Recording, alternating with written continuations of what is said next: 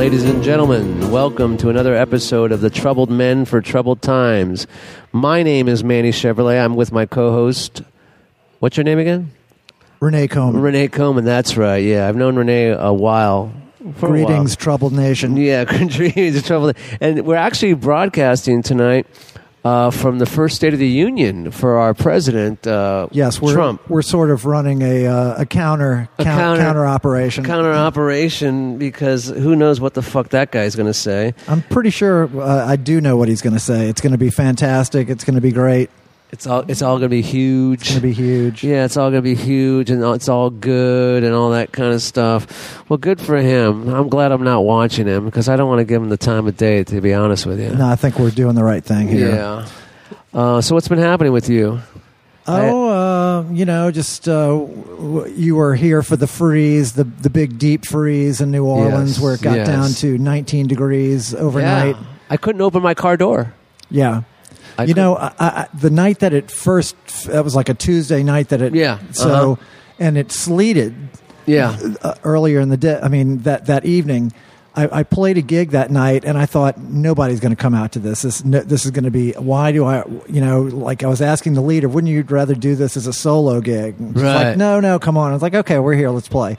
There wound up being more people at that club than there had been the last two times I played on a Saturday night. That's how crazy people in New Orleans are. Here's what happened. They realized that they didn't have to go to work the next day. Well, yeah, that's so it. Like, fuck it, let's go out. It's sleeting. We don't know how to drive on frozen streets. We don't care. Right. Well, what I found funny is that after, the very next morning where it was 19 degrees, people couldn't get their car doors open, I had to go to work. Yeah. I had to go to work because the students need someone to deal with or to fuck with. But what I found funny is that watching the whole news in that morning, because I couldn't get my car doors open, so I was 4 hours late for work. Really? Yeah, I couldn't get the doors open, and then it took me like you got to put water on them. Yeah, I had to put water on them, and it took me like another hour to get the windshields defrosted and all that kind of stuff. But what I found hilarious driving to work, I thought to myself, this is so fucking funny because, the panic that I heard on the news, the panic of the people. Oh, the schools are closed. This is going on. Look at those cars. They're slipping and sliding and all this kind of stuff. The panic that people had. The pipes are breaking. All this kind of stuff. Yeah, they were breaking. The panic. But yet, this city, at the same time, a Category 4 or 5 would be coming down in the city. I'm not leaving. It'll be fine. I'll be fine. And then they find them a day later up in a tree dead.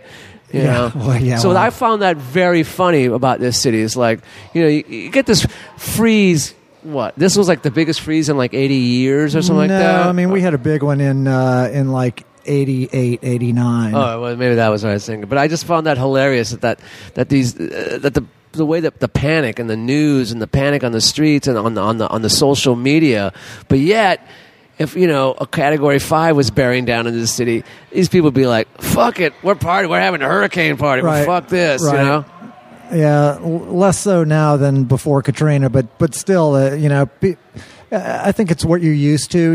It's like it's funny.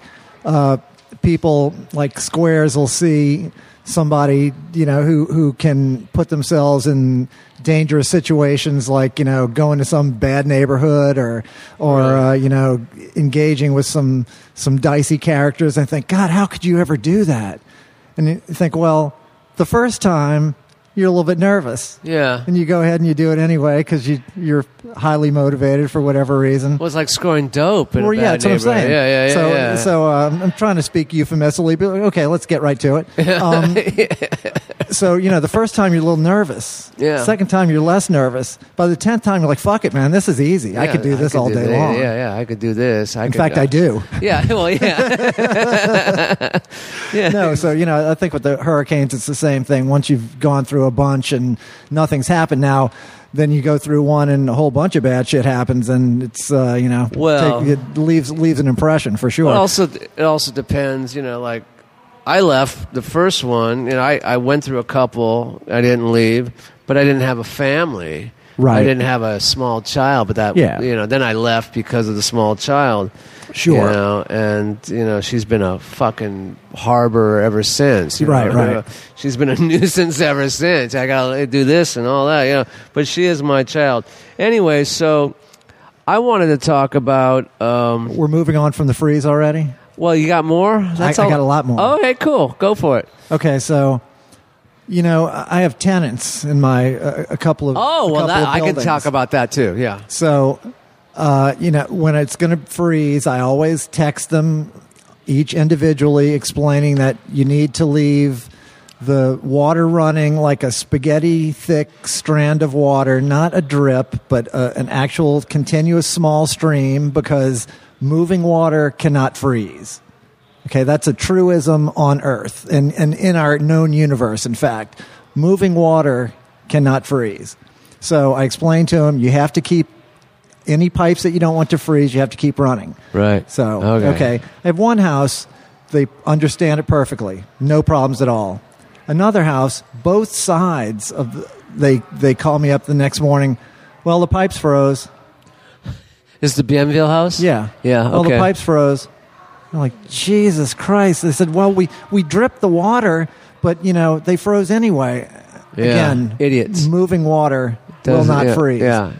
You obviously, I explained to you, you drip the water, everybody turns the water on overnight, the pressure goes down, the water slows down. I feel your pain, because my tenant did the same fucking idiot thing. They froze. I've never had a house where they froze 100% of the water lines, all like ice cubes, like frozen solid. I've had situations where you have like a service to a dishwashing machine that you can't drip because it's, you're not running it. Like, that'll freeze and break a pipe right there. I've never had a situation where they let the entire service throughout the house freeze solid, and it stayed like that for 2 days. And both sides. Both sides. So, once they did it, they're like, well, what are you going to do? I was like, can't do anything. What can I do? Right. It's like, you're fucked. It's a pain in the ass for me because I got to deal with all this. But again, you don't have water. Right. For as long as it takes me. Right. Yeah. Well, no, I had the same thing with my tenant. They're exchange students from Colombia. And they're very eco-friendly people. They don't want to deal with. They don't want to waste energy. It's conserve the earth and the water, because they don't realize we have one of the largest rivers in the world running right through our city, and that's where we get our water from. They don't even. We don't have a water shortage. Yeah, they don't even pay for the water. I pay for the water.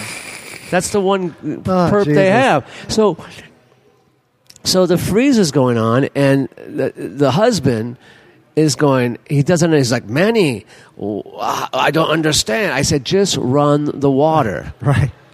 Run the bathroom faucet, run the kitchen faucet, just let it run like a little stream. Just let it run. Don't worry about it. I'm paying for it. Right. So he goes, but I don't know, should I run both, the hot and cold? I said, no, just run one of them. It doesn't matter to me. Just run one of them. He goes, well, I still don't understand. Is it safe? This is the safest thing we can do. And sure enough, you know what? He didn't understand. He still didn't understand. And you know what? There a pipe, the hose pipe on their side, the hose spigot, burst. It just burst. So my poor wife, it burst in the morning. I had to go to work. She had to deal with it. So basically, she said, okay, let's run it all. And she got buckets and buckets and buckets of water. She said, get buckets and buckets of water. This is your water for the next day until I find a plumber. Right. This is your toilet water. Right. This is your boiling water. This is your water. Right. So Marion was very smart. She did, but he still didn't get it. Well, can I run? No, you can't run the water now. There is no water. It's all turned off. It's all turned off now. And then, I'm not a handyman. I've never been a handyman. So I always call someone to do the job. And we, being a landlord, we have a contract with Bourgeois Plumbing. Oh, okay. Who've been around forever, Right. But the one thing I love and hate about Bourgeois is that they'll come and do the job. They'll do the job. And they won't bill you. They won't give you a bill or anything. So you don't know what they charge until later on. Yeah. So, and then about 6 weeks later, 6-7 weeks later, you get a bill from them. And you don't. It's not itemized. It just has a number on it. It just says fixed pipe. Right. $400. You don't know what cost, how much time it's just they did, what they did, and you really can't argue with them. Right. It's like they fixed, and they did fix the pipe, and I guess this is a rate. And my wife's had this contract with them since she's owned the house, which was back in the '90s and stuff. But I kind of like it where it's like all of a sudden I like it because it's like, oh yeah, we did the job, don't worry about it. You'll get a bill. So you don't have to worry about it. And all of a sudden you get in this comfy position. It's like, oh man, they're never going to bill us. They're never going to bill. They probably forgot about us. Right. And then all of a sudden, boom. Oh yeah, you're going to get the bill. Oh yeah. Well, they cleared out the sewage drain like about a month ago. I still haven't got that bill. Right. So I'm expecting this freezer bill, this pipe bill, to probably be not for another 2 months. Right. You saw how the city cleaned out all these catch basins and cleared out something ridiculous like 56 tons of Mardi Gras beads. Yeah, that's ridiculous. Unbelievable. Yeah, you got to get rid of the beads. Why? They're useless. Unbelievable. That or you got to start charging the crews. Yeah, to clean it up. To clean the catch basins. Yeah.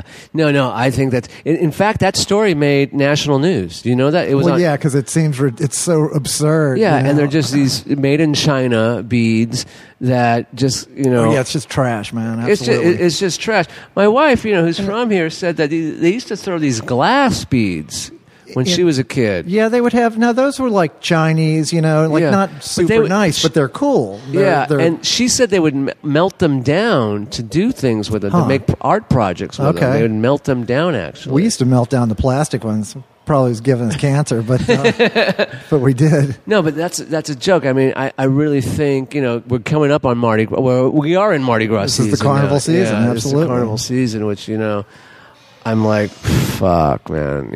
You're not getting carnival fever, man. No, for the past 3 or 4 years, I've seen one parade. I've seen them all.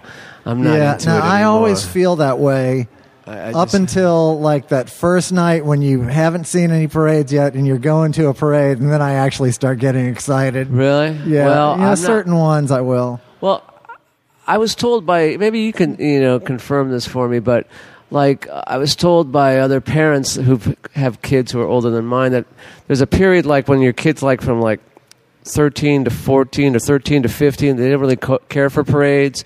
But then once they get into like high school age, they kind of like the parades again because they can go out on their own and watch them and stuff like that. Well, there's a corner on St. Charles and maybe like Amelia or something that all the high school kids want to go to, and they all hang in a big pack and have very little adult supervision. Because I remember last year my daughter did not want to go to see Zulu or Rex at all. She was like, Oh no, it's not. It's usually not on Mardi Gras Day that they. No, but she didn't want to do any of it. All she wanted to see was Muses. That was the only thing she wanted to see. Right, and she went with you. Yeah, we went because there's a friend of hers house is right on the parade route. We went there, and we said go. Sounds pretty wholesome. Yeah, it was fun. That's a fun parade. I like that parade. It's one of the I guess more I'm fun. not from here, but I could take it or leave it now, to be honest with you. Yeah, like I say, if I hit 2 or 3 during the season, that's plenty for me. But I do enjoy going to the ones that I'm in the mood for. That it's I'm rested. I don't have to do anything. Right. It's last year I went to Muses and I went to the Circle Bar to see on Fat Tuesday. I went to the Circle Bar, but I found myself. Because I go to the Circle Bar to see old friends. Right. And I found myself just in the bar while the parade was going by. Yeah, well, that's fun, too. Yeah, that was fine with me. But as far as, I'm hoping, again, that my daughter doesn't really want to go to all the parades. Or maybe I'm hoping that there are other parents who want to take her to the parade. Well, what grade is she in? 8th? 7th. Yeah. Well, don't be surprised if she doesn't say she wants to go hang with some of her friends on Amelia and St. Charles. It seems like that's imminent. Well, thanks for the heads up. Yeah, absolutely. And the Flocka pipe. Give an opportunity to Flocka pipe. Do you know what Flocka? You told me about Flocka I told last you about time. Flocka, man. Yeah. But it gives you an opportunity to go, hey, look. You may think you're doing things out there that are flying under the radar. I'm getting reports on them happening, so they're definitely not under the radar. So whatever you're doing that I'm finding out about, you need to be a little bit slicker about, okay? Right. You know what I'm saying? No, the kids aren't slick today. No. Well, you got to get slick.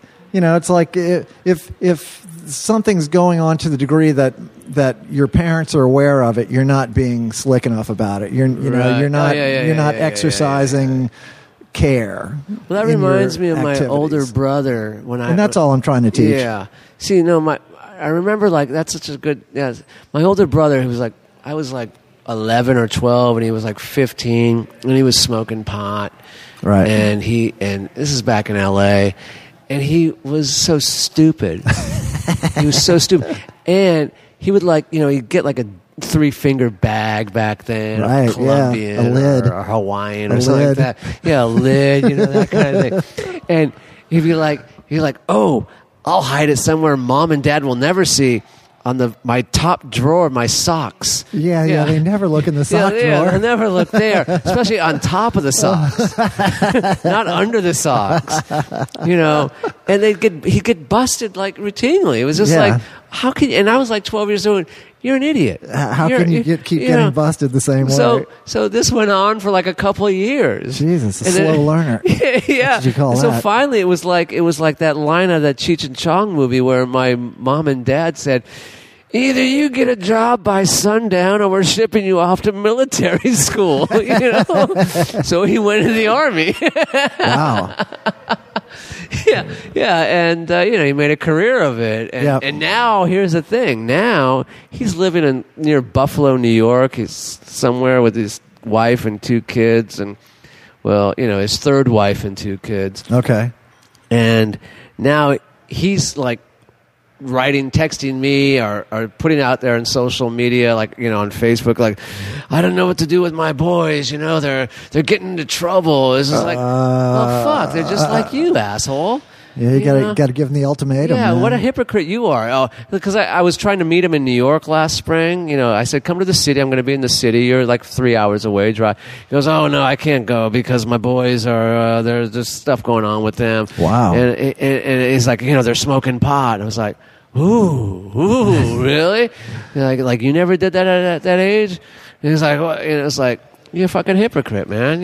Well, there's smoking pot and then there's smoking pot. It's like you could be taking care of your shit and smoking pot and be fine, or if that's all you're doing is smoking pot and you're not taking care of your shit, then that's something to be concerned about. Okay, how much pot are these kids scoring when they're living right across from an Army base 2 hours south of Syracuse, New York? I don't know, man. Those Army base kids, I tell you what, they seemed like some of the, we had a Navy base on the West Bank, and a couple of times I went on base to some of these kids' houses, and they seemed like they were just running well, that's a good loose, point. man. But my whole thing is my brother is it's like he's coming down on them, it's like mass murder, like he's the Manson family. It's like, well, you did the same thing too, and it's like, oh, not the way they're doing it. Yeah, you don't know. They might, that might be the tip of the iceberg. They might be breaking into. They might be going in, moving from pot to Flocka. Flocka. I don't know. Flocka. He just doesn't want to. He thinks you probably don't know what that is, so he's not even going to bring it up. He doesn't have the time to explain. Getting back to the freeze and plumbers. So I got to tell you this. So a lot of the plumbing stuff, once the pipes finally thawed out. You're lucky they didn't burst. Well, I did have some breaks, and I had to deal with those, on a kind of ad hoc basis because it took me days to even get my personal plumber to be able to show up. He was just he was backed up. Yeah, he's backed up. Yeah, but one thing was there was an underground leak in this pipe, the main service line, and it got worse after the freeze. Got way worse. I didn't even know about it before the freeze. So this plumbing company that I'd never used before, but the guy's kind of a friend of a tenant that I really get along well with from another property. and she recommended him, and he was like doing me a solid. I talked to him, and so he goes, okay, yeah, we can come out tomorrow, and we got these guys to dig the hole. Now, my one regret about this plumbing job is that I didn't dig the hole myself, because it wound up being $1,000 hole. Now, my son and I, my Irish ancestors in New Orleans dug all the canals, so I definitely know how to operate a shovel. Right, these guys, yeah. So, and the guys that they brought in, these two very small Central Americans, definitely knew how to operate a shovel. These guys were fucking good. But $1,000 to dig a 12-foot long trench? Jesus Christ, man! Yeah, I mean, if it's, I got caught. I got blindsided. I didn't ask enough questions. A friend of a friend kind of thing. Yeah, and he's like, that's what they charge, man, like $35 a foot, but I guess $50 under emergency circumstances, Like, Jesus Christ, I could have gotten, 2 shovels, me and my son, spent 2.5 hours and made $1,000 to do it. God damn. Right. Well... Yeah, well, that's the thing. See, like I said, I don't do that shit anymore. I didn't grow up being a handyman. My dad pretty much was the handyman. I mean, He was a plumber. He was a carpenter. He didn't make you hold the only thing my dad the flashlight and no. My dad at the yards the yards had to be mowed. The trash had to be taken out, and anytime it was any painting that needed to be done, you're doing the painting. Oh, okay. And the sanding and all that kind of stuff. But, fucking, going down and digging a ditch and all that, or putting pipe, nah, And now, physically, I couldn't fucking do it anymore. Man, I spent a week crawling under houses. I was under this deck, like combat crawling, like on my stomach. See, my back can't handle that anymore. Yeah. My back is like, it's like I can't do it. I just can't do it anymore.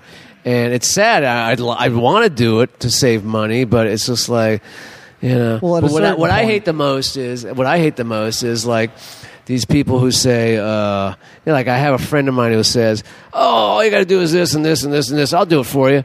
And then they come over to do it. And it's a half-assed job. It's like, well, you didn't do what you said you were going to do. Well, you got to do this and do this. Well, can you do it? No, I can't do that.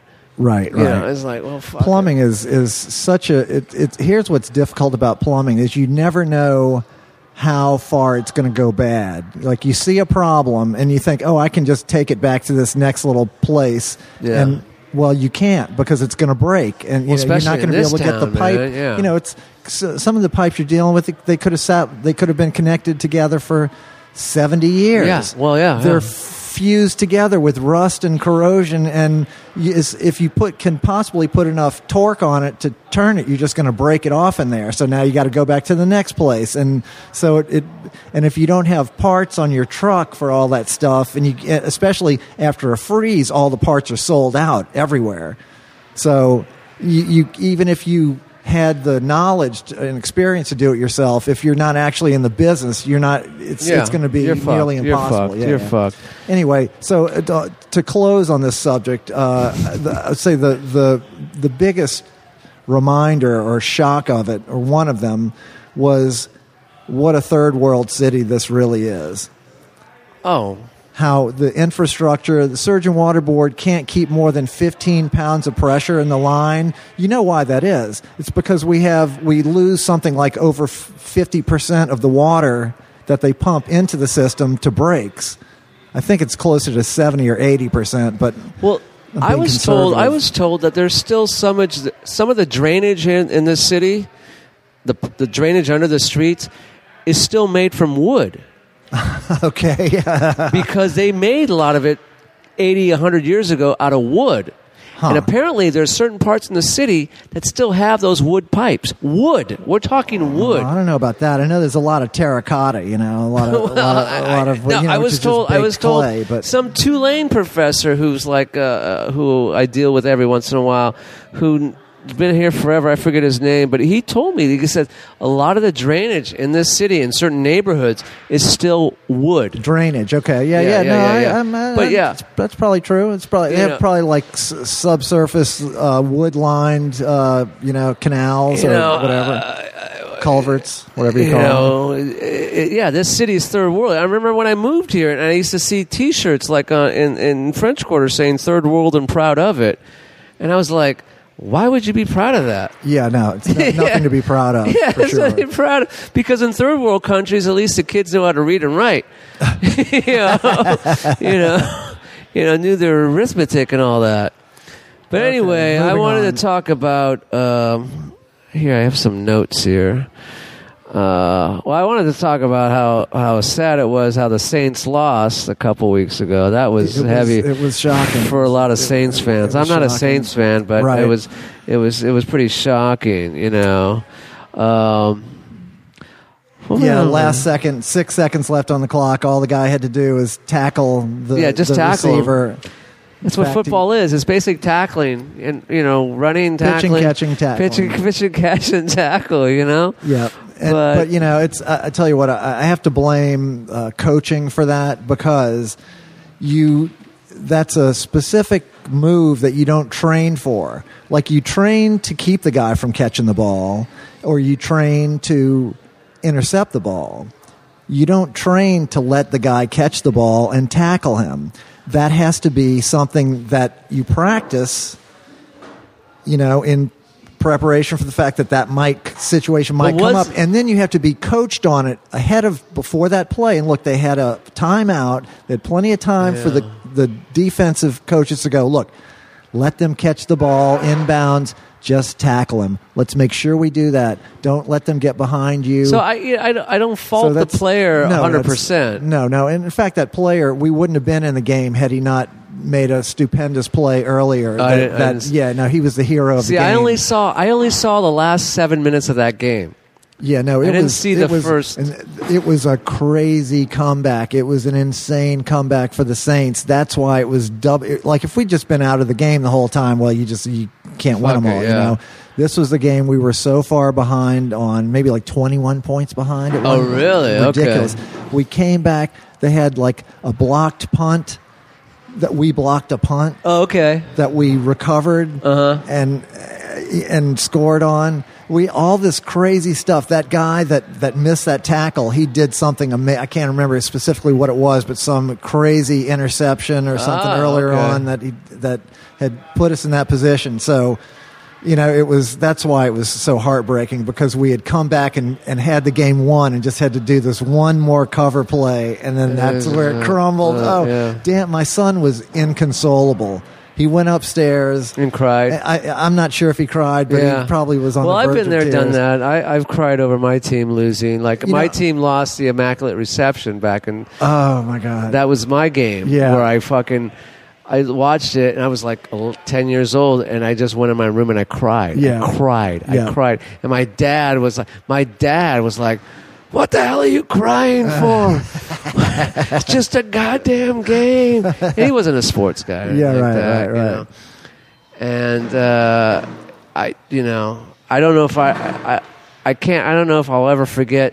I'll never forget that feeling. Right. But I'll also never forget the feeling of him walking in my room and telling me to, butch up. Yeah, exactly. It's just like, dude, let's, just let me cry, man. Yeah, absolutely. Let's feel the feelings as they come. Well, that's what sports does to you, man. Yes. And I understood. I know my son takes it super seriously. And actually, later on in the evening, I was like, he was back downstairs. It was, an hour or so later, a couple hours later. And I said something about it. He goes, I don't want to talk about it. Good. He goes, I can't talk about it. I know, Dad. Now, on that subject, I asked him about the Raiders. He said the Raiders are kind of on the come up, huh? Like they're getting better. Like he said they actually. We went to the Super Bowl in 2002, and then we sucked for like 12 years straight. I know, but like their team is sort of rebuilding, right? We are getting better. Well, I felt really good last season. Could that woman make some more noise with those chairs? I know. We were really good last year. We made the playoffs for the first time in like 10 years or something like that. Oh, okay. And there was so much hype. It was like, this is a team that can compete and go to the championship, maybe get to the Super Bowl and stuff like that. And then this past season, they just laid a fucking egg. They just went from a playoff team to a 6-10 team. Huh. What do you attribute that to? I attribute it because they did what a lot of fucking teams do. What's the old saying? If it ain't broke, don't fix it, kind of thing. Or if it ain't broke, break it. Yeah, well, yeah. So basically, what they did was they took a 12-4 playoff team that was one of the high-scoring offenses in NFL history, and they changed it. They got rid of one coach, they got rid of the offensive coordinator, and they got these new guys. Oh, Jesus! And it just went.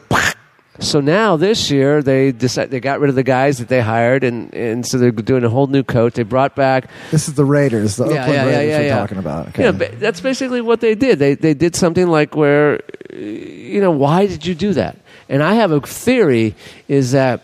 Go on. The theory is that their young star up and coming quarterback.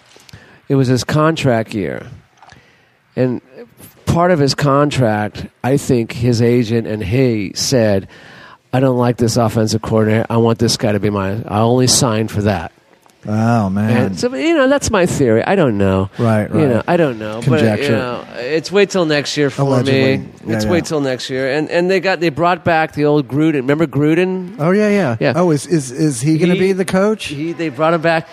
They hired him right at the end of the year. Yeah, okay. They fired Del Rio, and they got Gruden back, who everyone in Oakland loves. Gruden. Well, Gruden has, I don't like him as a person or as a personality, but he does have a history of winning, right? Has some wins. He's got a couple of rings. Ring up under his belt, and he's got some winning. He's just got, and I think what it has to do, they hired him. This amazing deal that he got, but they hired him to come back and bring back that Raider mystique and all that kind of stuff, which we were getting back last year, the year before. The criminal element, you mean? Yeah, the criminal element, the tough guy, because his nickname is Chucky, like the monster Chucky from those movies. That's what they call him, because he's got that same kind of snarl like Chucky. And that creepy smile. They're bringing him back, but also they're bringing him back to sell tickets because the Oakland Raiders are moving to Las Vegas in 2 years. How do you feel about that? Well, I feel sad for the city of Oakland. I feel sad as an Oakland Raider fan, growing up as an Oakland Raider fan. Yeah. But I understand that this is the world we live in, Could be trouble, though, putting those football players in Vegas. It'd be trouble for the visiting teams, I think. Yeah. They come into town on a Friday. They have to play on Sunday. They have all of Saturday to sit there and go. Interesting. Okay. Twiddle their thumbs. They all have curfews, and I'm sure coaches and all that kind of stuff. But Vegas is Vegas, man. It's a big distraction. It's a big distraction. Wow, interesting. We'll see what happens. I don't know. Sports are sports, and I just when I was thinking about the Saints, and then I was thinking about the Raiders because I knew I was going to see you, so I wanted to ask you about that. I think we're going to do well. I think we have a bright future. We have some superstars on both ends of on the offense and on the defense. We have superstars. And you know what? I just heard something this morning on some sports talk radio that, it's actually going to the Supreme Court in a year or so. Is the legalization of gambling on sports is going to? I mean, it's going to happen. Yeah, it's going to happen. Already, there's an NHL hockey team in Vegas that's playing because that was a thing for years. They could never have a sports team in Vegas because of the whole influences of the mob and all that kind of stuff. Would it be rigged and all that kind of stuff? But if you look at it, for the last 20, 30 years, if they wanted to rig sports, they could rig them anyway. They don't have to be in Vegas to rig sports. Oh, yeah. No, they do it regularly. Yeah. I mean, it goes from... NBA referee scandals and referees, Look, calling steroids. That's steroids in baseball. That's rigging sports. So... I don't know. But listen, I heard about this this all-black insurance company. Have you heard about this? No. Well, they call themselves Allstate, and their slogan is that you're in good hands, except in Alabama, Mississippi, Louisiana, and Georgia. I don't get it. It's an all-black insurance company. Okay. But you're in good hands, except in those states. Because those states are racist. Yeah. Okay. Yeah. Right. So you're not in very good hands in those states. Yeah. No. You're on shaky ground. You're on shaky ground in those hands. You're on shaky ground in the deep south for sure. I mean, I'm just throwing it out there. No, I like that. I see where you're going with that. That's good. Can we pause so I can get another drink? Sure. All right. Here we go. And we're back. It's halftime at the Trump inaugural, the Trump State of the Union. It's halftime. State of our union is still troubled. Yeah, still troubled. Yeah, exactly. I'm so Trump's the kind of guy who could light up a room by leaving it. To me, that's how I feel about him. Call me crazy, but I wanted to talk about New Orleans transportation. Okay. And I think you wanted to talk about it too, didn't you? Sure. The bicycles and stuff like that. Yeah. Go. You start. Well, they started. I don't know if it's in your neighborhood, but they started in my neighborhood this whole Blue Bike program. Have you seen that? I have. Yeah, and my daughter and her friend on a Saturday, even though they have bikes, they wanted to use the Blue Bikes, and I said, all right, I'll pay for this. I'll let you use. What does that run? Well, it was funny. It was like, okay, we checked it out. It's $8 an hour. Holy shit. For just to use a Blue Bike. And I thought, yeah, that's what I said. I said, holy fucking shit. That's more than minimum wage in this town. Shit, man. Yeah. But I did find... only get $2.50, I think. Well... Plus tips. But I thought to myself... But then I found out that you could actually buy a monthly permit for like $20 for the month. You could use the bike as much as you want, Right. But they were using it for an hour, and that was like more than minimum wage. I was like, that's fucking ridiculous. And she has a bike, right? Yeah, she has a bike, but she wanted to do it. So I felt like, I just looked at these rows of Blue Bikes, and I said to myself, the first thing that came into my mind was like, I'm slashing these tires. I'm slashing all these tires right now. But they rode it for a while, but she'll never do it again. But then I thought to myself, about said self. The ghost bikes, the ghost bikes that you see around town. And I didn't know about these ghost bikes when I moved here. I did not know about them. They didn't have them when you moved here. That's a more recent phenomenon. That's a post-Katrina phenomenon. Okay, well... Just to tell the Troubled Nation listeners what we're talking about, in New Orleans, as you drive around the city, you'll see... scenes, or rather locations where there was a bicycle involved fatality, where someone was killed on a bicycle, and the bicycle activists, safety activists, will come and chain a bike that's totally painted white. Right. Like on a telephone pole or a light pole or something at that location, and they call them ghost bikes, and it's to bring attention to the fact that someone was killed on a bicycle at this location. And here's the thing: as a native, bicycles in New Orleans, I just totally disagree with them, because it's so dangerous. People driving in a car is dangerous in New Orleans. Yeah, because the streets are so bad, and people are mostly drunk. People are such bad drivers, They make right-hand turns from the left-hand lane. They change lanes without signaling. They run red lights. They run stop signs. They're totally distracted.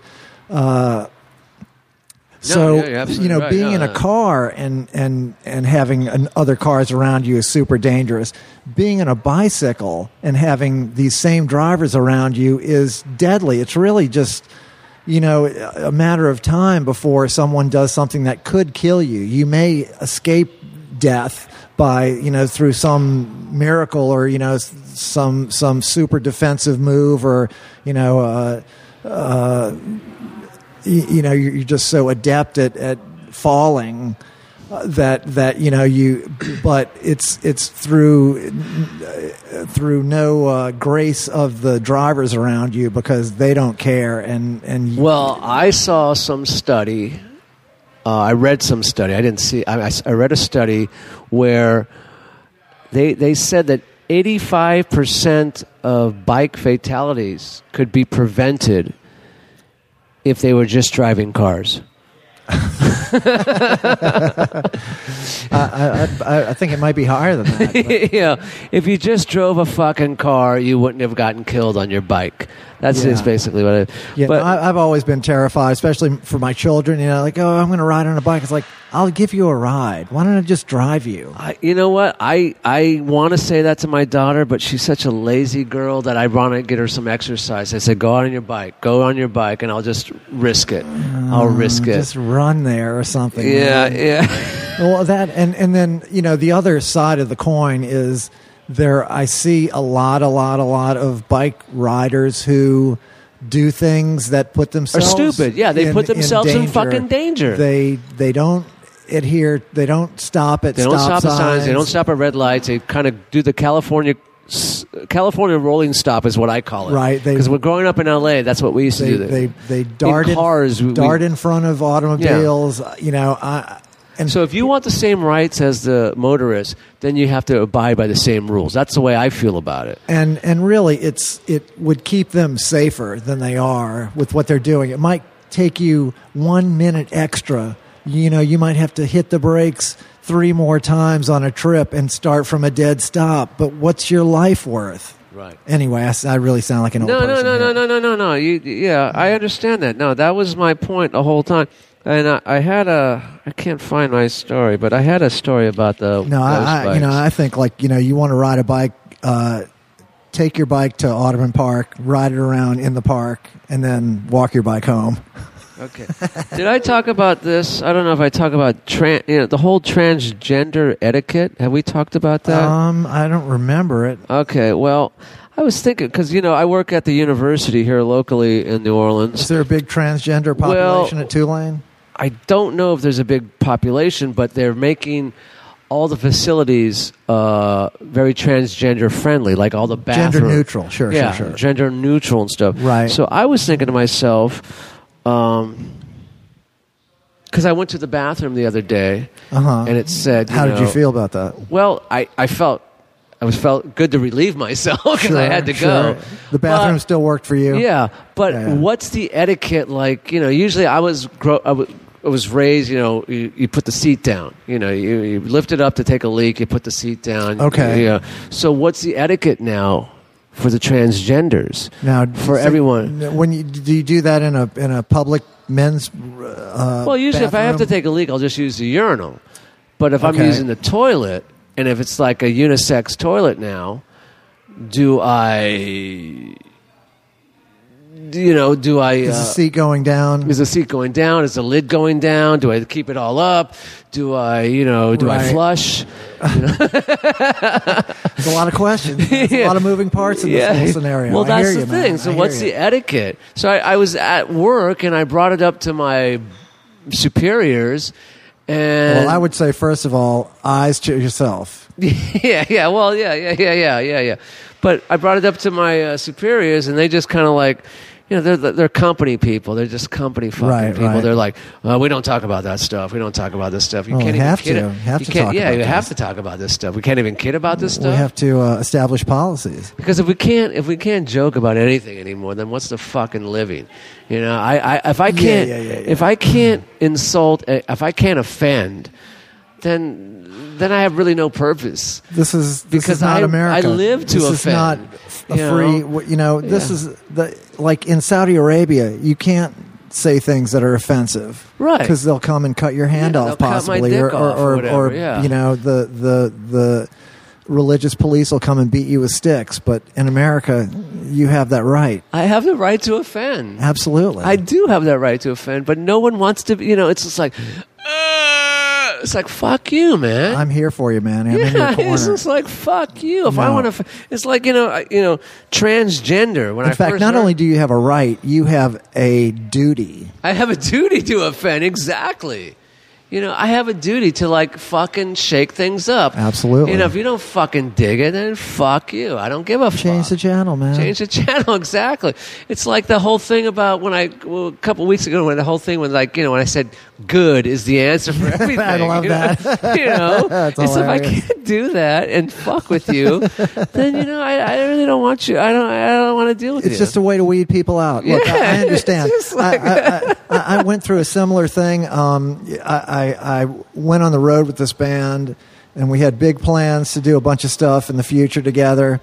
And the gig went fine, but you know how you're around people and like maybe kind of like a first date where you think, well, this person's perfectly nice and I'm perfectly nice, but it's not working. Somehow it's not going to happen. There seems to be something now. I would partially blame myself because here's what I always do.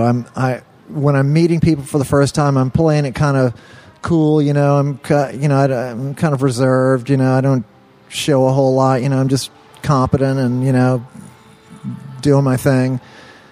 Then if someone starts like digging me and like praising me or kind of getting into it, then I go, oh, they're ready for the whole thing. Here we go. And then it just comes way too fast for them a lot of times. Like, whoa, Renee, whoa, I didn't want to see all that. Right. Geez, that's a lot. That's a lot to digest. And, some people like you go, oh, wow, that's really cool. Right. I'm glad I stuck my toe in the water. Whereas other people go like, whoa, maybe I'm not on board for all that. Well, it's like that with that old John Lydon album title. This is what you want. This is what you get. Yeah. Which is so and true. if someone's not ready for that, then maybe it wasn't meant to be anyway. This wouldn't have lasted for this wasn't workable, and no matter how it appeared initially. I understand that totally. I understand that so fucking much because, I've had that happen in my life too, where people take, oh yeah, Manny, come Manny, we love Manny, come here, Manny, sit with us, Manny, drink with us, Manny, eat with, it's on me, it's on me, Manny. And then all of a sudden Manny appears, and then you get the real Manny, and it's like whoa, it's too much. It's too much. How can you say that, Manny, in front of the children? Right. Exactly. It's crazy, man. I know. Yeah, it's like, I'm shocked every time it happens. I'm shocked every time I fall into that same pattern, and then people, because I always feel like, like most people start off liking, not everybody, but most people. But then I lose like 95% of them somewhere in that next transition, and then I wind up with the 2.5%, 3% of the whole total that winds up weathering the storm, or actually going, oh no, I do dig that. The 2% that I keep are the ones who can keep drinking with me, basically. It's just like, all right, come on, are the ones who keep buying. Sure. Those are the ones, makes them more likable, and better looking. Exactly. So what else has been going on? We're getting ready for Mardi Gras. Okay, Crew de Vue just happened this last Saturday. Did you go? No, I haven't been to Crew de Vue since Lena learned how to read. So, so I can't go to Crew de Vue because it was raining. It was sprinkling that night. It was cold. I had enough. But I really haven't gone. I'm sure it's a fun parade. I'm sure it's fun. Sure. The thing I find about these like little crews, they're pretty big, but like these things like Chewbacca's and Rex, Tit Rex is, and that dog parade is that there's like these little parades, but everyone just crowds around so close that the street's about 20 feet wide, but when these parades roll, the street becomes like 5 feet wide because there's so many people bunched up against these things are so well attended now. They start off small, and within a couple of years, they're totally 5 people deep. And I can't be in a room with me personally. I get claustrophobic, in a room with 5 people. Right. But I find these crews, and then I feel bad for like these. Like Crew de Vue has these donkeys or these pulling these little floats and stuff. And I guarantee you, one day, one of these donkeys, and it happened about 6 years ago. He's going to go loco. This donkey dropped dead. Oh. This donkey dropped dead.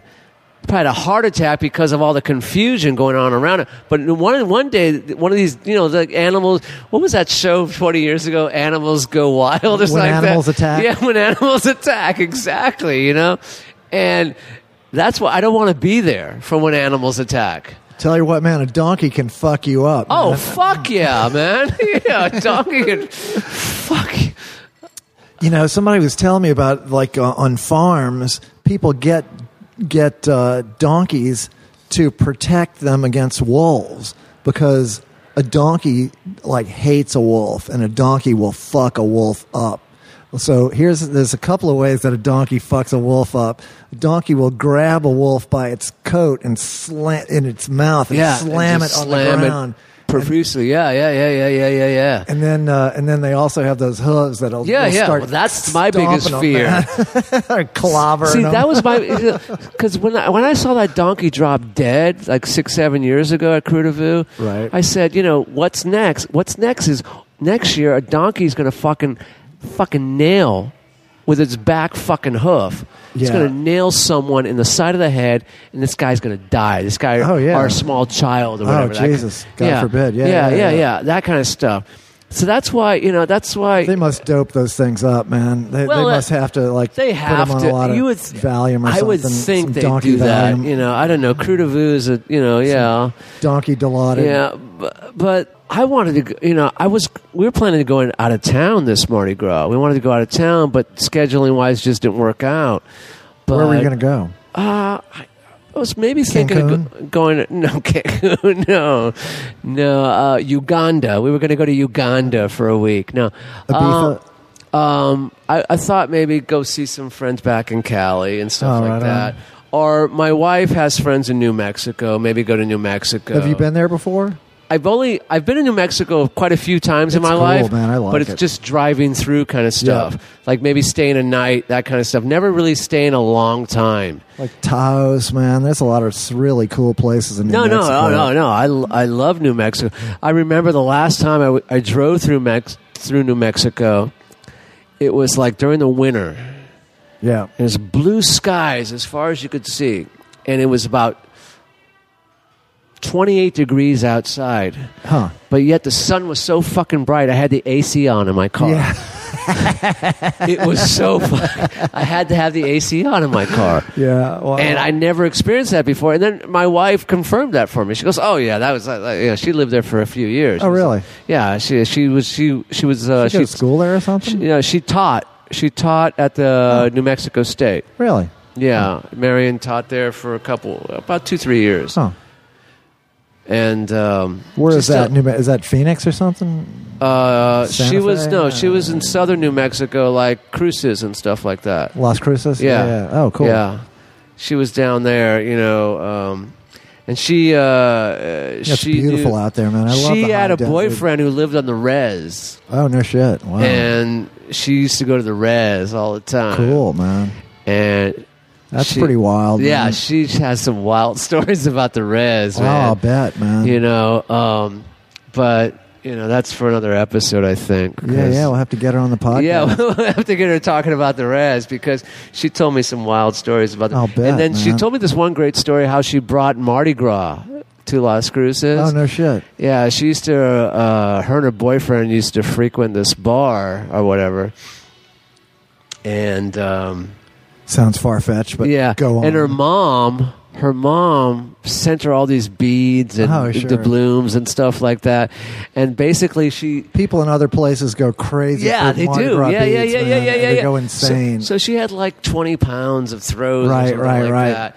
And they're probably stabbing each other over them. She got up on the bar, apparently, and just walked on the bar and started throwing things, and people just were like jumping crazy for it. Yeah, like I say, stabbing each other over them. Stabbing each other.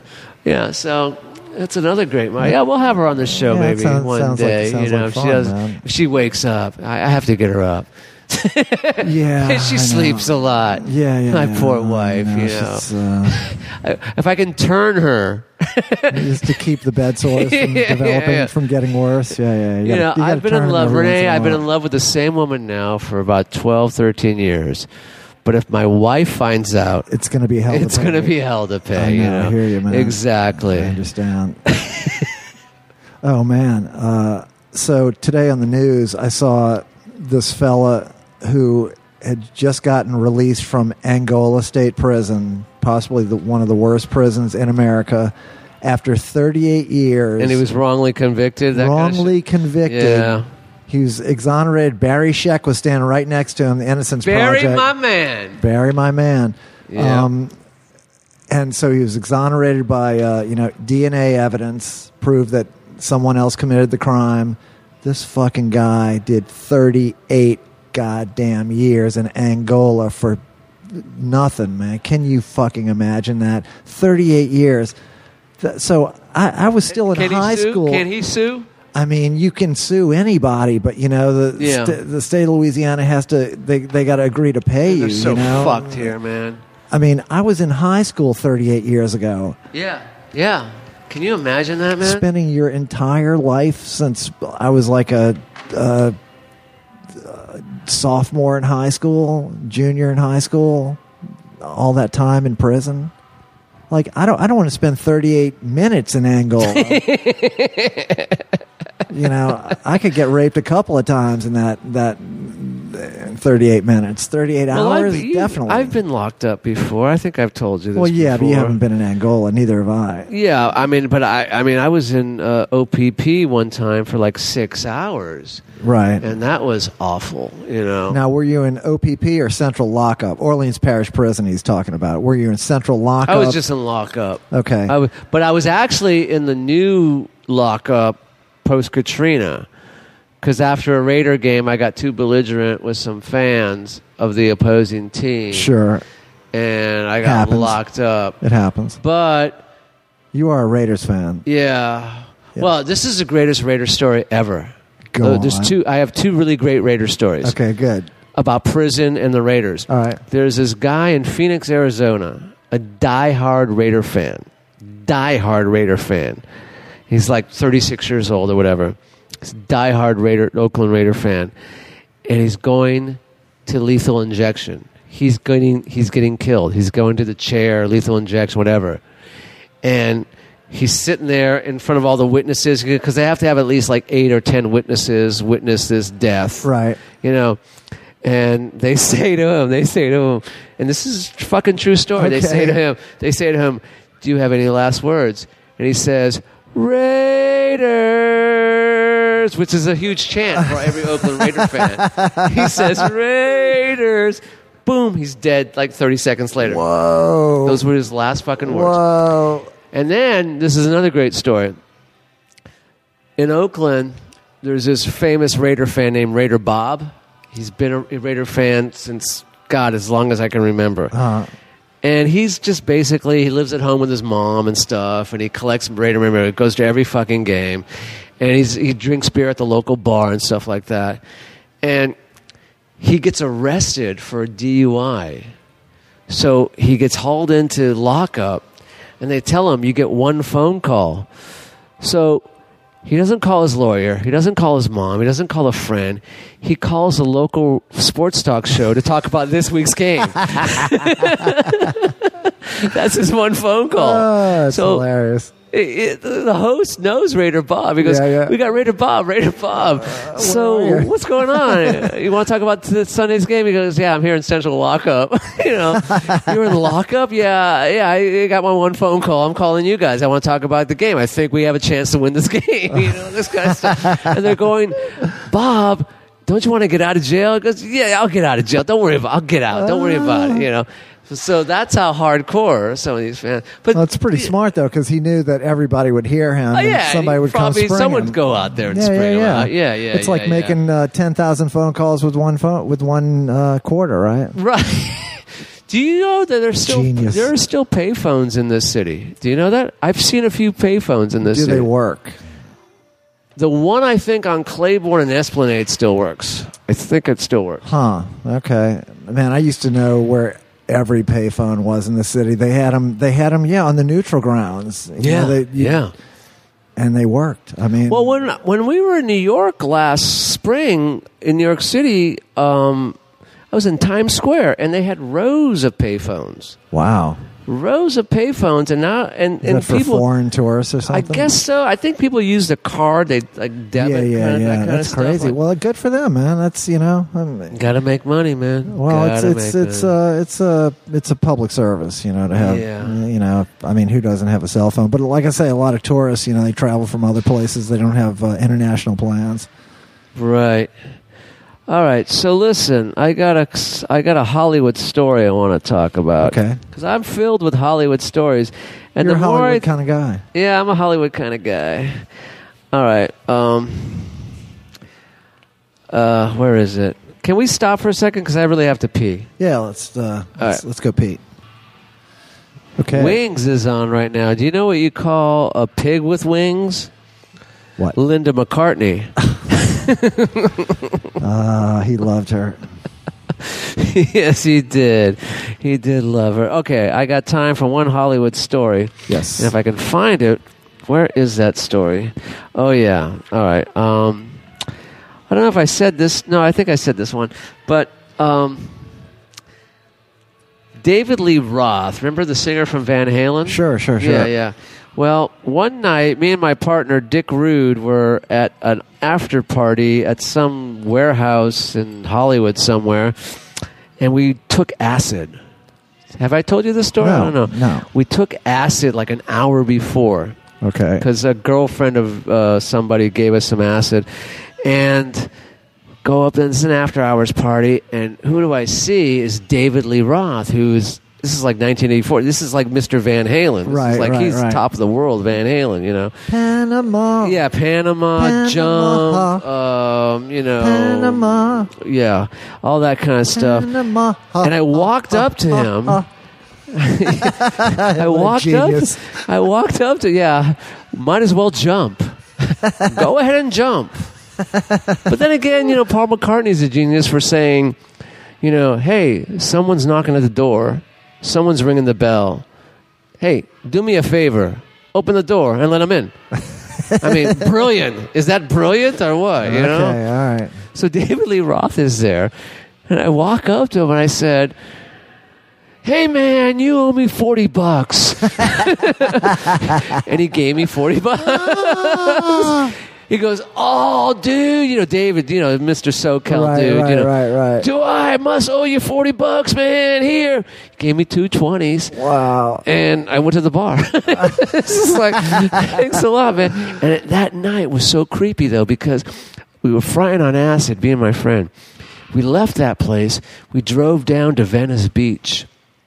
And at that time, you're talking the Reagan era of America and Venice Beach, the homeless. He cut funding down for all these hospitals. So these hospitals just released these crazies. Right. They just released these crazies out, and they just wandered the streets of it. Yep. So they ended up in the Venice Beach, Santa Monica Beach, Newport. They ended up. You could sleep outside. Yeah, they could sleep outside.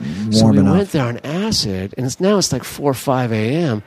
And we're talking to all these ex-Vietnam vets and these fucking homeless crazies and all this kind of stuff. And me and my friend are frying on acid. Oh, my God. We're frying on acid. We watch the sun come up, from the deserts. We watch, and these poor guys, they all started I think they were getting contact highs from us. You ever get a contact high from a person on acid? Yes. Yeah, or on mushrooms or stuff like that. Right. And they all started just either enjoying it or fucking having Vietnam flashbacks and stuff like that. And me and my friend, it was like 7 a.m. now, it's like 7, 8 a.m. We just started giving them money. It's just like, here's $1. Here's $1. Just get away from us. Get away. We got in his car and we just took off, man. It's like being at a strip club. Yeah. You give them money to leave you alone. So that's my Hollywood story, because David Lee Roth. But I have tons of Hollywood stories, man. I know you do. I did, and I was thinking, I think about them all the time, because I go on YouTube a lot and punch up old bands that I like from LA and stuff like that. And I see this stuff, and I say, "Oh man, there's what's his name in the audience watching this gig." Wow. Really? I know that guy, so I'll maybe Google that name or that kind of stuff.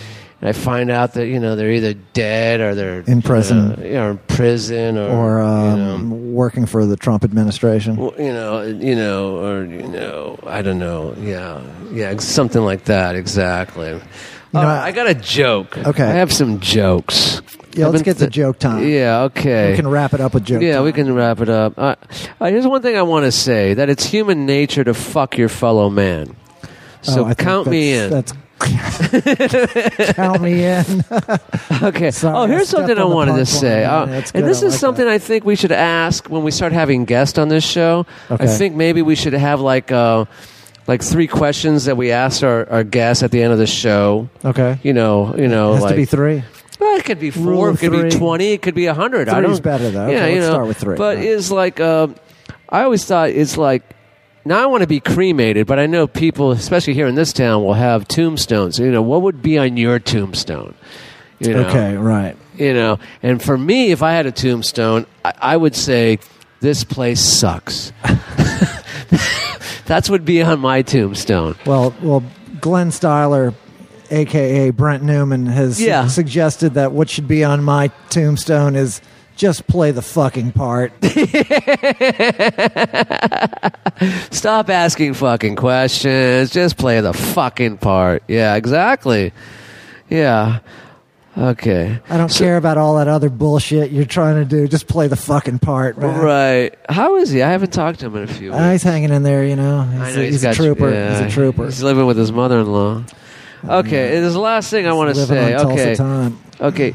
Can you do spoiler alerts? Because someone fucking did a spoiler alert. No, someone spoiled it for the Star Wars movie. I'd like to clarify that term. When people say a spoiler alert, now a spoiler alert is alerting someone that a spoiler is coming up. Right. So there's a difference between a spoiler and a spoiler alert. All right, so you're right. You're right about that. You're talking about a spoiler, right? All right, so can you have a spoiler? See, my boss fucking spoiled the whole Star Wars for me because I hadn't gone and seen it yet, and we were having lunch together, and he brings it up that the good guys are going to win.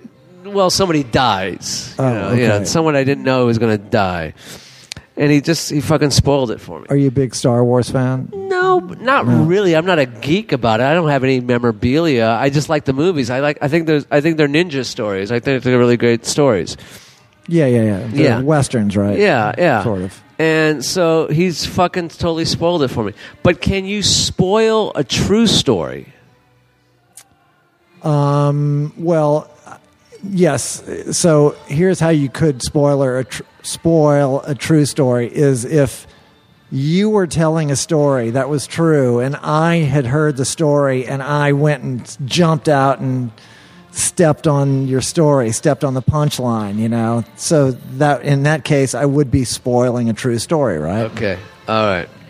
I got one more joke, and then we'll call it quits. I